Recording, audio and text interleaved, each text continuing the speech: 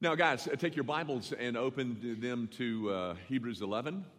As most of you know, we're in a book study of the book of Hebrews, but we're kind of stuck in chapter 11, stuck gladly in chapter 11. It's a famous chapter. It's called the Hall of Fame of Faith, and it is a brief review of Old Testament stories, but it's also the author's way of establishing 1038, that the just shall live by faith. So that's what all this goings on in Hebrews 11 is about. It's really a commentary on 1038, the just shall live by faith. Now, we're going to get to that in just a second. I'll read you my text in a moment, but I need to tell you something.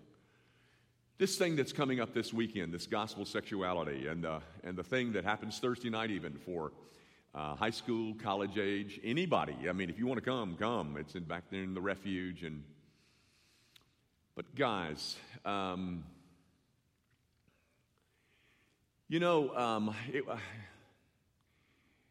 think we think of porn as a male problem.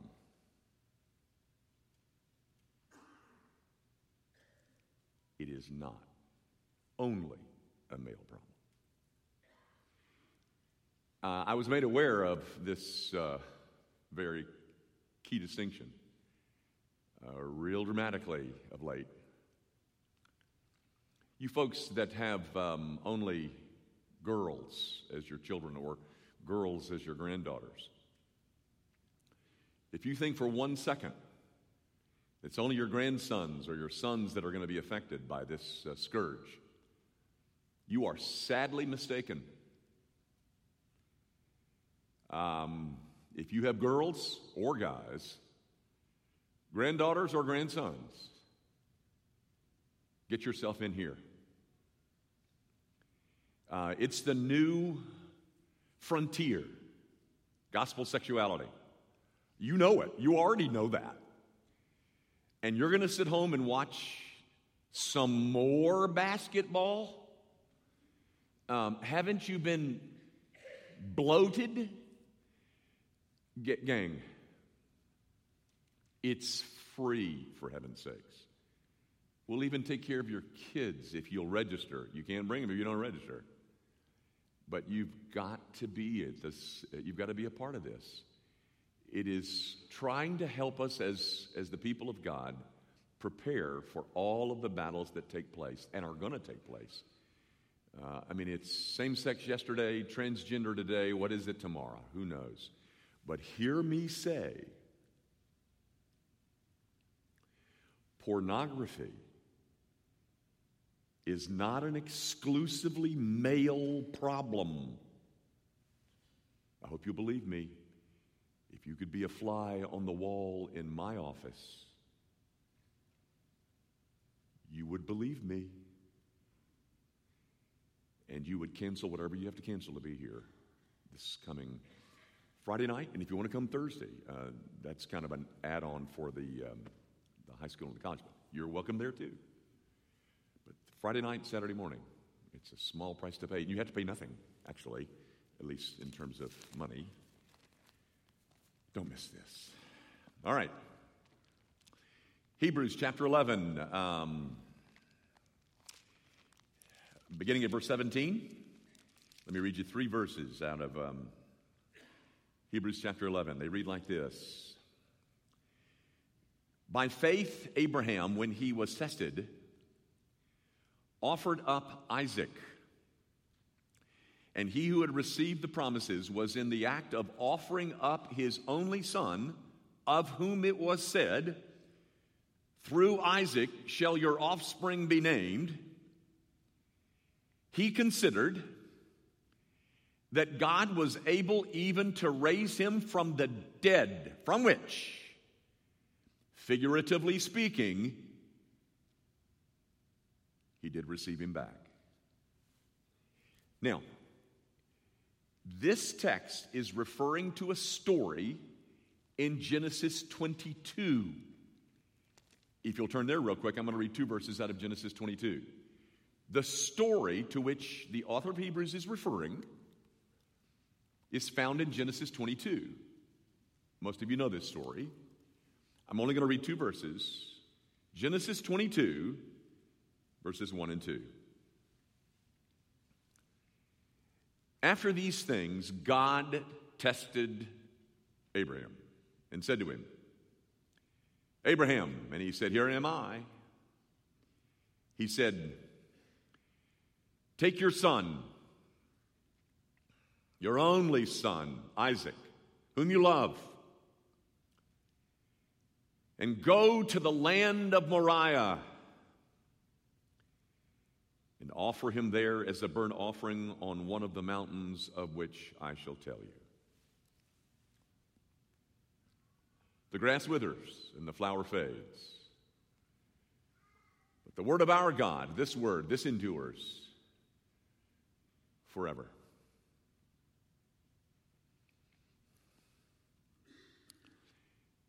Guys, the story about Abraham, alluded to in Hebrews 11, this story, the story of Abraham's life, begins in chapter 12 of the book of Genesis. I just read you from Genesis 22, so that means there's 10 chapters in there, in between 12 and 22, and a lot has happened in those 10 chapters. Genesis 13 is where Abraham and Lot, his nephew, argued. Do you remember that? Over the territory, over the land. And so Abraham says, you go left, I'll go right. You go right, I'll go left. That happens in 13. In chapter 14, Abraham leads a small army into battle to rescue his nephew Lot, who had been captured. And on his way back from that is when he meets Melchizedek.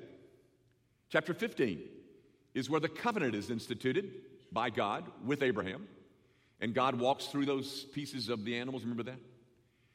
Chapter 16 is this ugly spat between Abraham's two wives, Hagar and Sarah.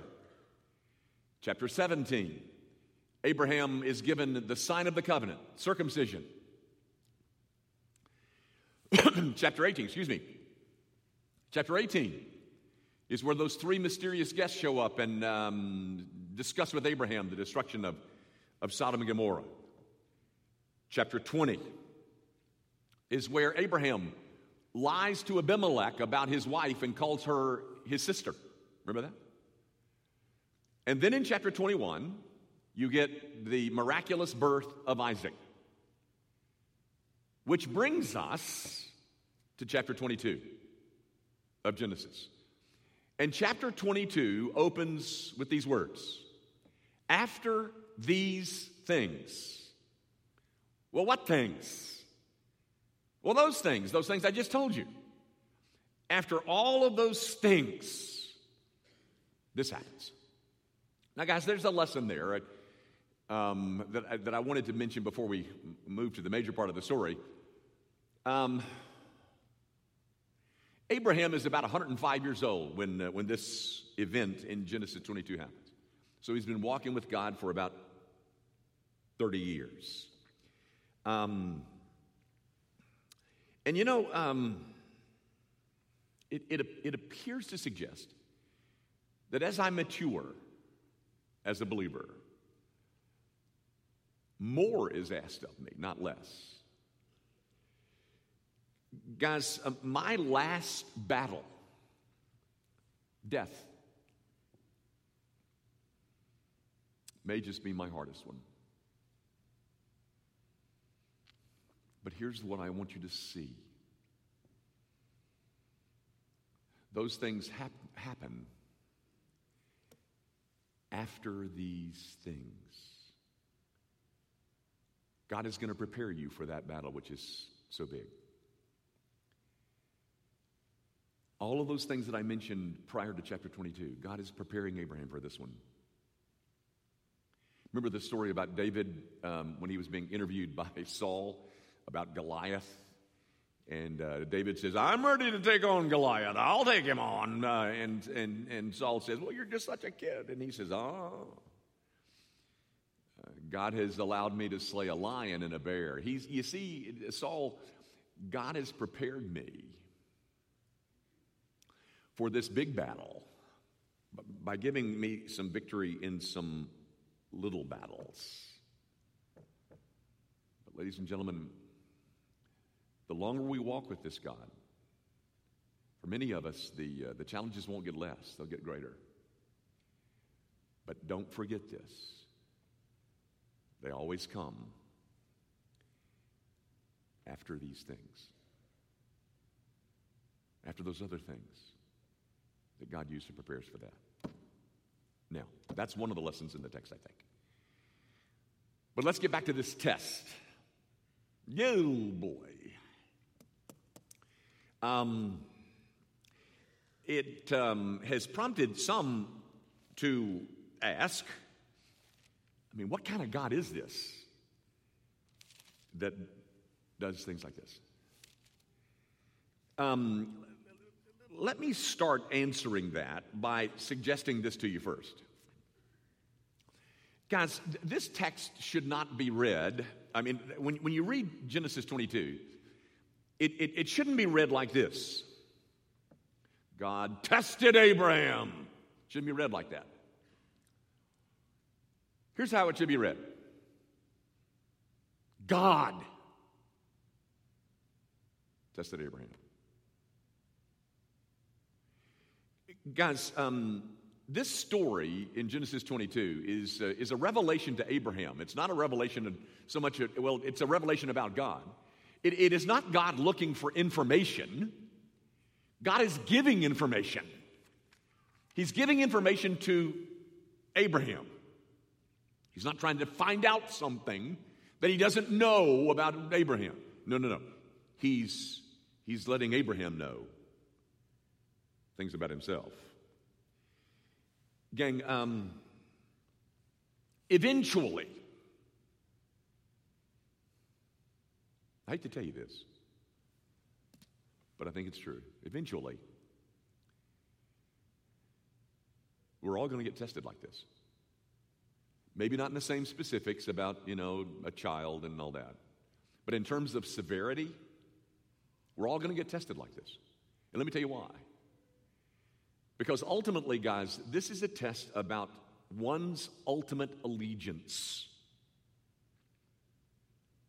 The story about Abraham and Isaac and offering him Mount Moriah and all that, it's a story about one's ultimate allegiance. You'll notice, I hope, that God didn't ask for his money. Abraham would have emptied his checkbook. God didn't ask for his flocks and his herds. God could have had them all. He asked for his son. His only son. Only son? I thought I didn't get her. Well, the other son, Ishmael, he's gone. He was sent away in chapter 21. So you see, if Isaac dies, what does that say about these promises that are mentioned in Hebrews 11:17? And he who had received the promises. If Isaac is gone, what about those promises? Because you see, Isaac is one of a kind. Isaac is the only heir to all those covenant promises. Now, doesn't this event in Genesis 22 contradict those promises? And I want you to notice that God doesn't ask Abraham to send him away like he sent Ishmael away. He asks him to kill him. And by the way, it is not a responsibility that he can slough off on the servants. He's got to do it himself. Because you see, ladies and gentlemen, this story is a story about one's ultimate allegiance. As much as you may want to emotionally recoil from this story or viscerally revolt, let me try to refocus your attention. This is not a story about a child dying or parental cruelty. The thing that I think makes you the most uncomfortable is that you really get the message here. Because the message is about ultimate allegiance.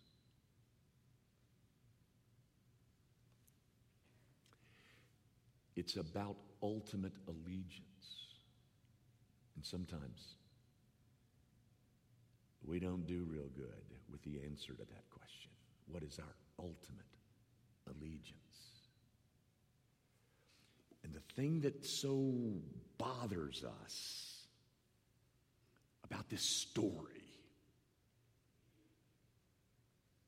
is that our ultimate allegiances get exposed. Gang, just like with Abraham,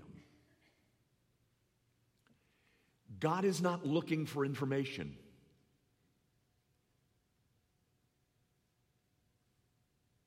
He's trying to give it. And the information that he's trying to give you, us, is information concerning our ultimate allegiance.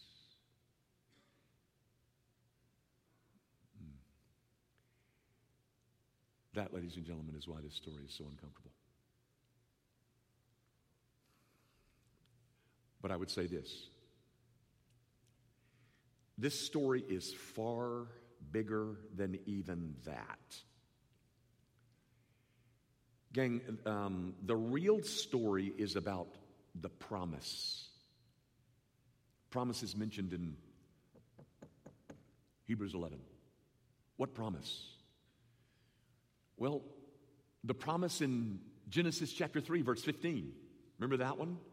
The first time we get an inkling of the gospel is in Genesis 3:15, where the text says, the seed of the woman will crush the seed of the serpent. Remember that? Well, ladies and gentlemen, Isaac is that seed. To the extent that Jesus Christ is bound up in the loins of that boy, Isaac is that seed. Well, doesn't that somehow then contradict that promise? Well, it does, at least up front. In the beginning, it seems to. And by the way, let me add this just as a warning. In these situations in which we find ourselves that are so extreme and so severe, that Satan does not create, but he does take advantage of them. And I can promise you that Satan whispered into the ears of Abraham, isn't your God being awfully inconsistent here? Just like he will whisper into your ears. Isn't your God being inconsistent in asking you this? And I don't, who knows what Abraham would have said to Sarah when he got home and say, oh, honey, I just slaughtered our son. How does Abraham pull this off? Well, Hebrews 11 tells us. He pulls it off by faith.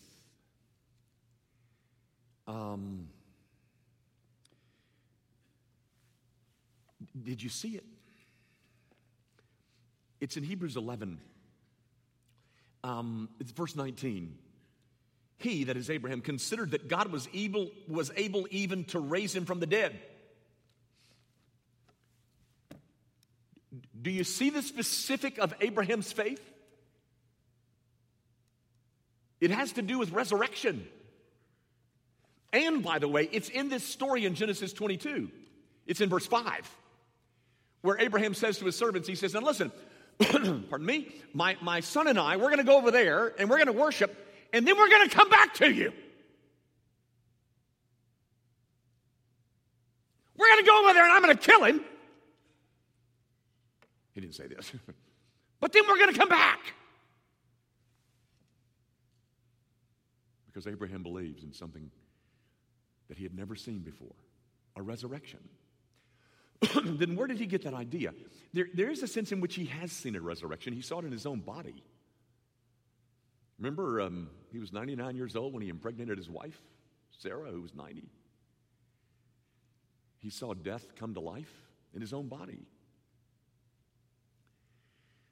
But how does Abraham pull this whole thing off? He pulls it off by faith. Now, guys, this is how faith is supposed to reason.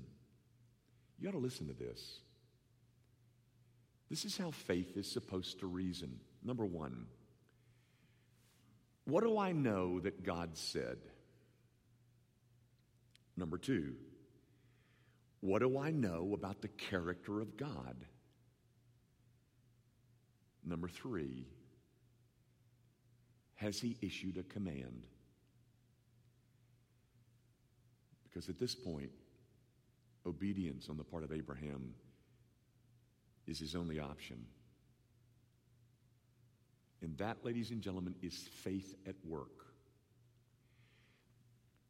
Let me apply that to a very current cultural fight. I use this one knowingly because I want you to be here this weekend. Let's talk about same-sex attraction. Let's say that I am one who has deep longings for members of my same gender. Okay.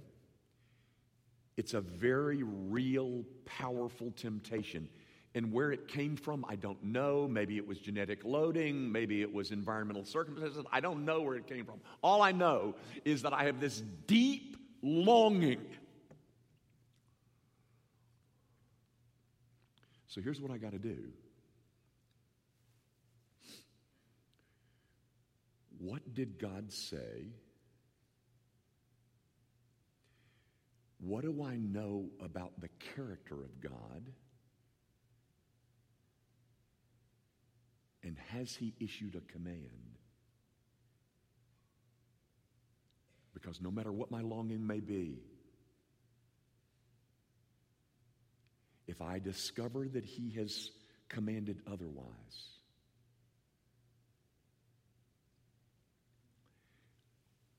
I have no other option but to obey. And that, ladies and gentlemen, is how faith works. Faith is the righteous reflex to revelation. I've been saying that through this whole series. Did you get it? Faith is the righteous reflex to revelation. Gang, I didn't say it was easy. But what I am trying to teach you is that at one level, this story in Genesis 22 is trying to teach us how faith works. That's another one of the lessons of this thing. But now, let's go down another layer. I've told you in the past that truth is layered. Let's go down another level, and we're going to find that this story in Genesis 22 is really about Christ.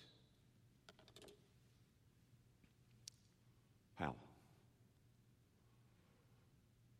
Gang, in the New Testament, in John chapter 8, verse 56, Jesus makes this statement. He says this, Abraham saw my day, says Jesus, and he rejoiced and was glad. Okay, when? How? Where? Where did Abraham see Jesus' day, for heaven's sakes?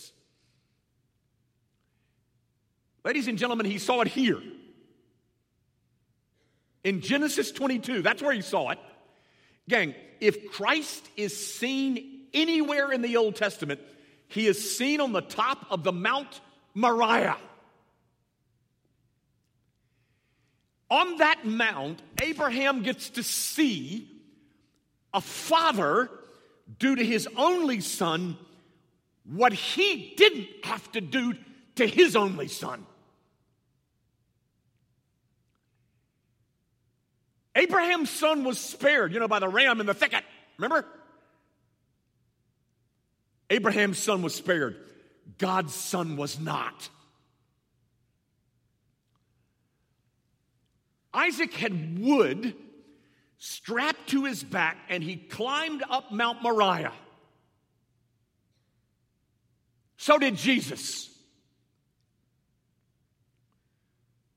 And they both went up there willingly. But you see, a substitute was found for Isaac. No such substitute was found for Christ. Isaac was a substitute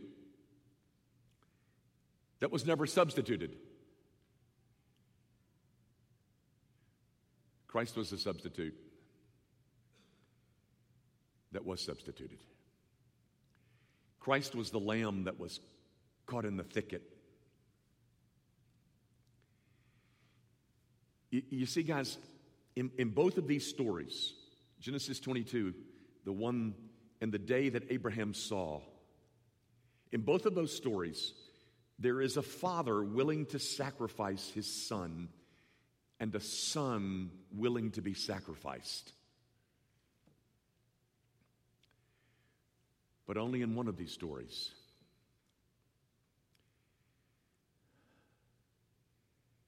was a son really sacrificed.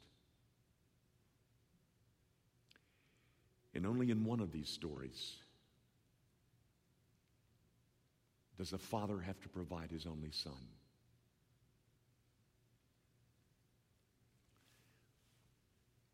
In this story in Genesis 22, after this whole thing is unfolded and God has stopped Abraham from slaying Isaac, God says this. This is in verse 12. Do not lay your hand on the boy or do anything to him. For now I know that you fear God, seeing you have not withheld your son, your only son, from me. Well, ladies and gentlemen, having seen Jesus' day, Abraham could say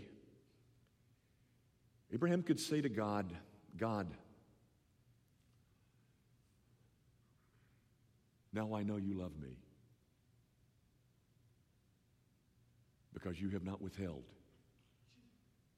your only son from me.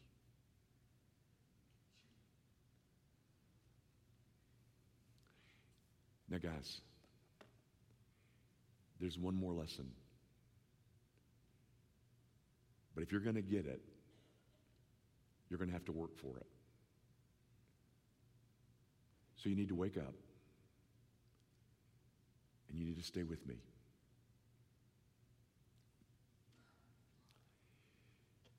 Gang, you notice that in this Genesis 22 passage, Abraham is instructed to go to the land of Moriah and on one of the hills. So you see, it's a region. It's not a pinpoint. It's a region. Go to the land of Moriah. Later on in the Old Testament,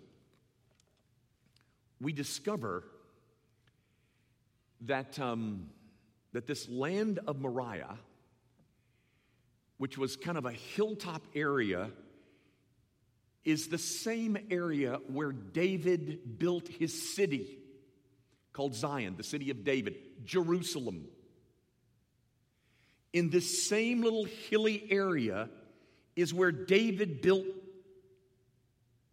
Jerusalem, city of David, Zion. It is traditionally thought that the peak, the peak of Mount Moriah is called the Rock.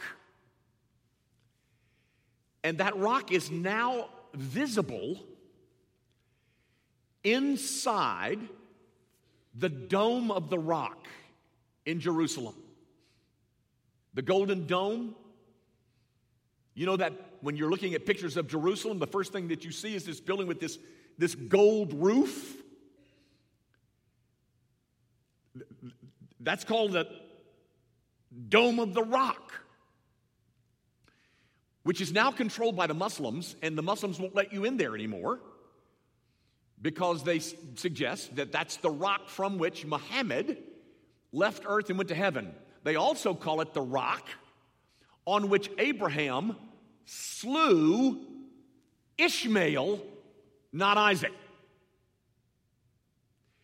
Just as an aside, on my first trip to Israel in 1997, we did get inside that building. And I touched the rock. They won't let you in there anymore. Now, see if you can find, real quick, 2 Chronicles chapter 3. It's worth the look. 2 Chronicles chapter 3. You there? I'm going to read you one verse. 2 Chronicles chapter 3, verse 1. Then Solomon, David's son, began to build the house of the Lord in Jerusalem. Look at there. On Mount Moriah, where the Lord had appeared to David his father at the place that David had appointed on the threshing floor of Ornan the Jebusite. That story about David and the threshing site is found in 2 Samuel 24. But the point is, ladies and gentlemen, when Solomon built the temple, he built it on one of the hilltops in the land of Moriah. And it is traditionally thought that the room that is known as the holiest of the holies, you know how the temple was architected or designed, there was the holy place and there was the holiest. It is traditionally thought that the holiest of the holies was built on top of that rock.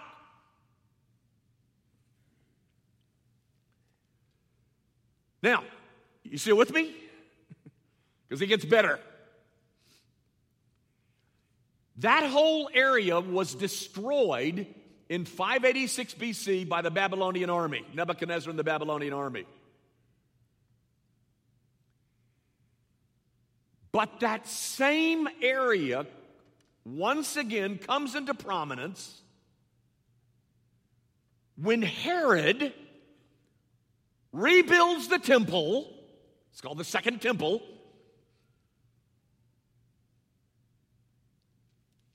On the same spot. Now, if you haven't connected all those dots just yet, let me connect some of them for you.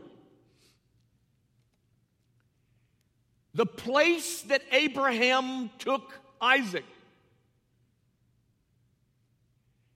and the place where the temple, you know, the temple where God dwells and where sacrifices for sin are made. On that same spot, Solomon builds his temple that is destroyed, wiped clean.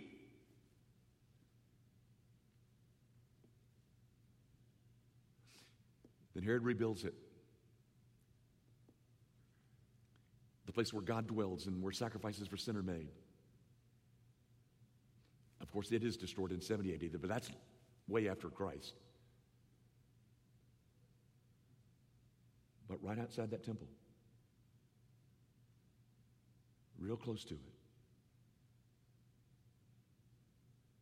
is where Jesus Christ was crucified. Now,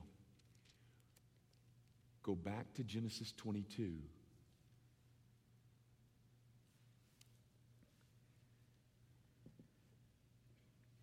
Verse 14. So Abraham called the name of that place, the Lord will provide. You've heard the name Jehovah Jireh. That's where it comes from right there. That's the Hebrew, the Lord will provide, Jehovah Jireh. That's what it says. Read on. As it is said to this day,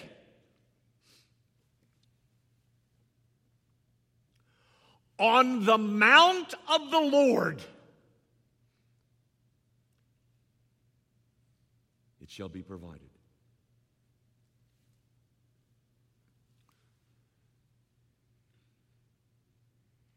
the same place that Abraham took his son Isaac, where the temple was built and then rebuilt, the place where God dwells and sacrifices for sin are offered, is the place that Jesus Christ was crucified. The text says, on the mount of the Lord,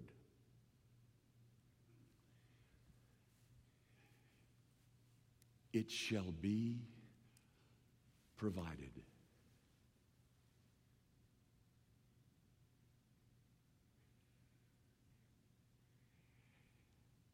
And it was. That promise that you find in Genesis 22:14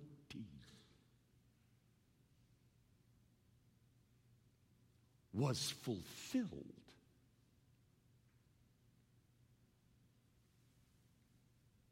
when God took his only son,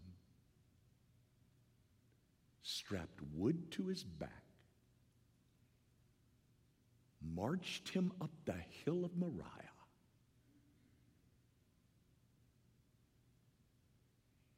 and no other substitute was found, because the only substitute that could pay for the sin of people as wicked as we are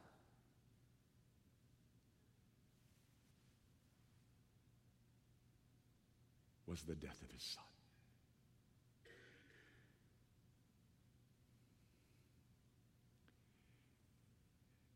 Ladies and gentlemen, the richness of the gospel on display for you, not by me, but by the story of Abraham and Isaac and the promise made and the promise ultimately kept. And so we can stand and look at the Father and we can say,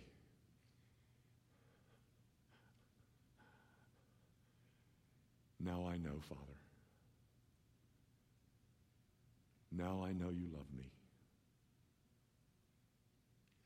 because you did not withhold your son, your only son, from me.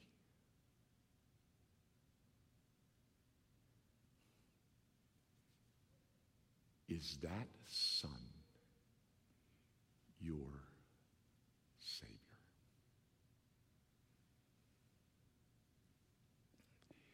Our Father, I do pray that the glory and the beauty of the gospel that shines so brilliantly out of this story will be seen by every person in the room,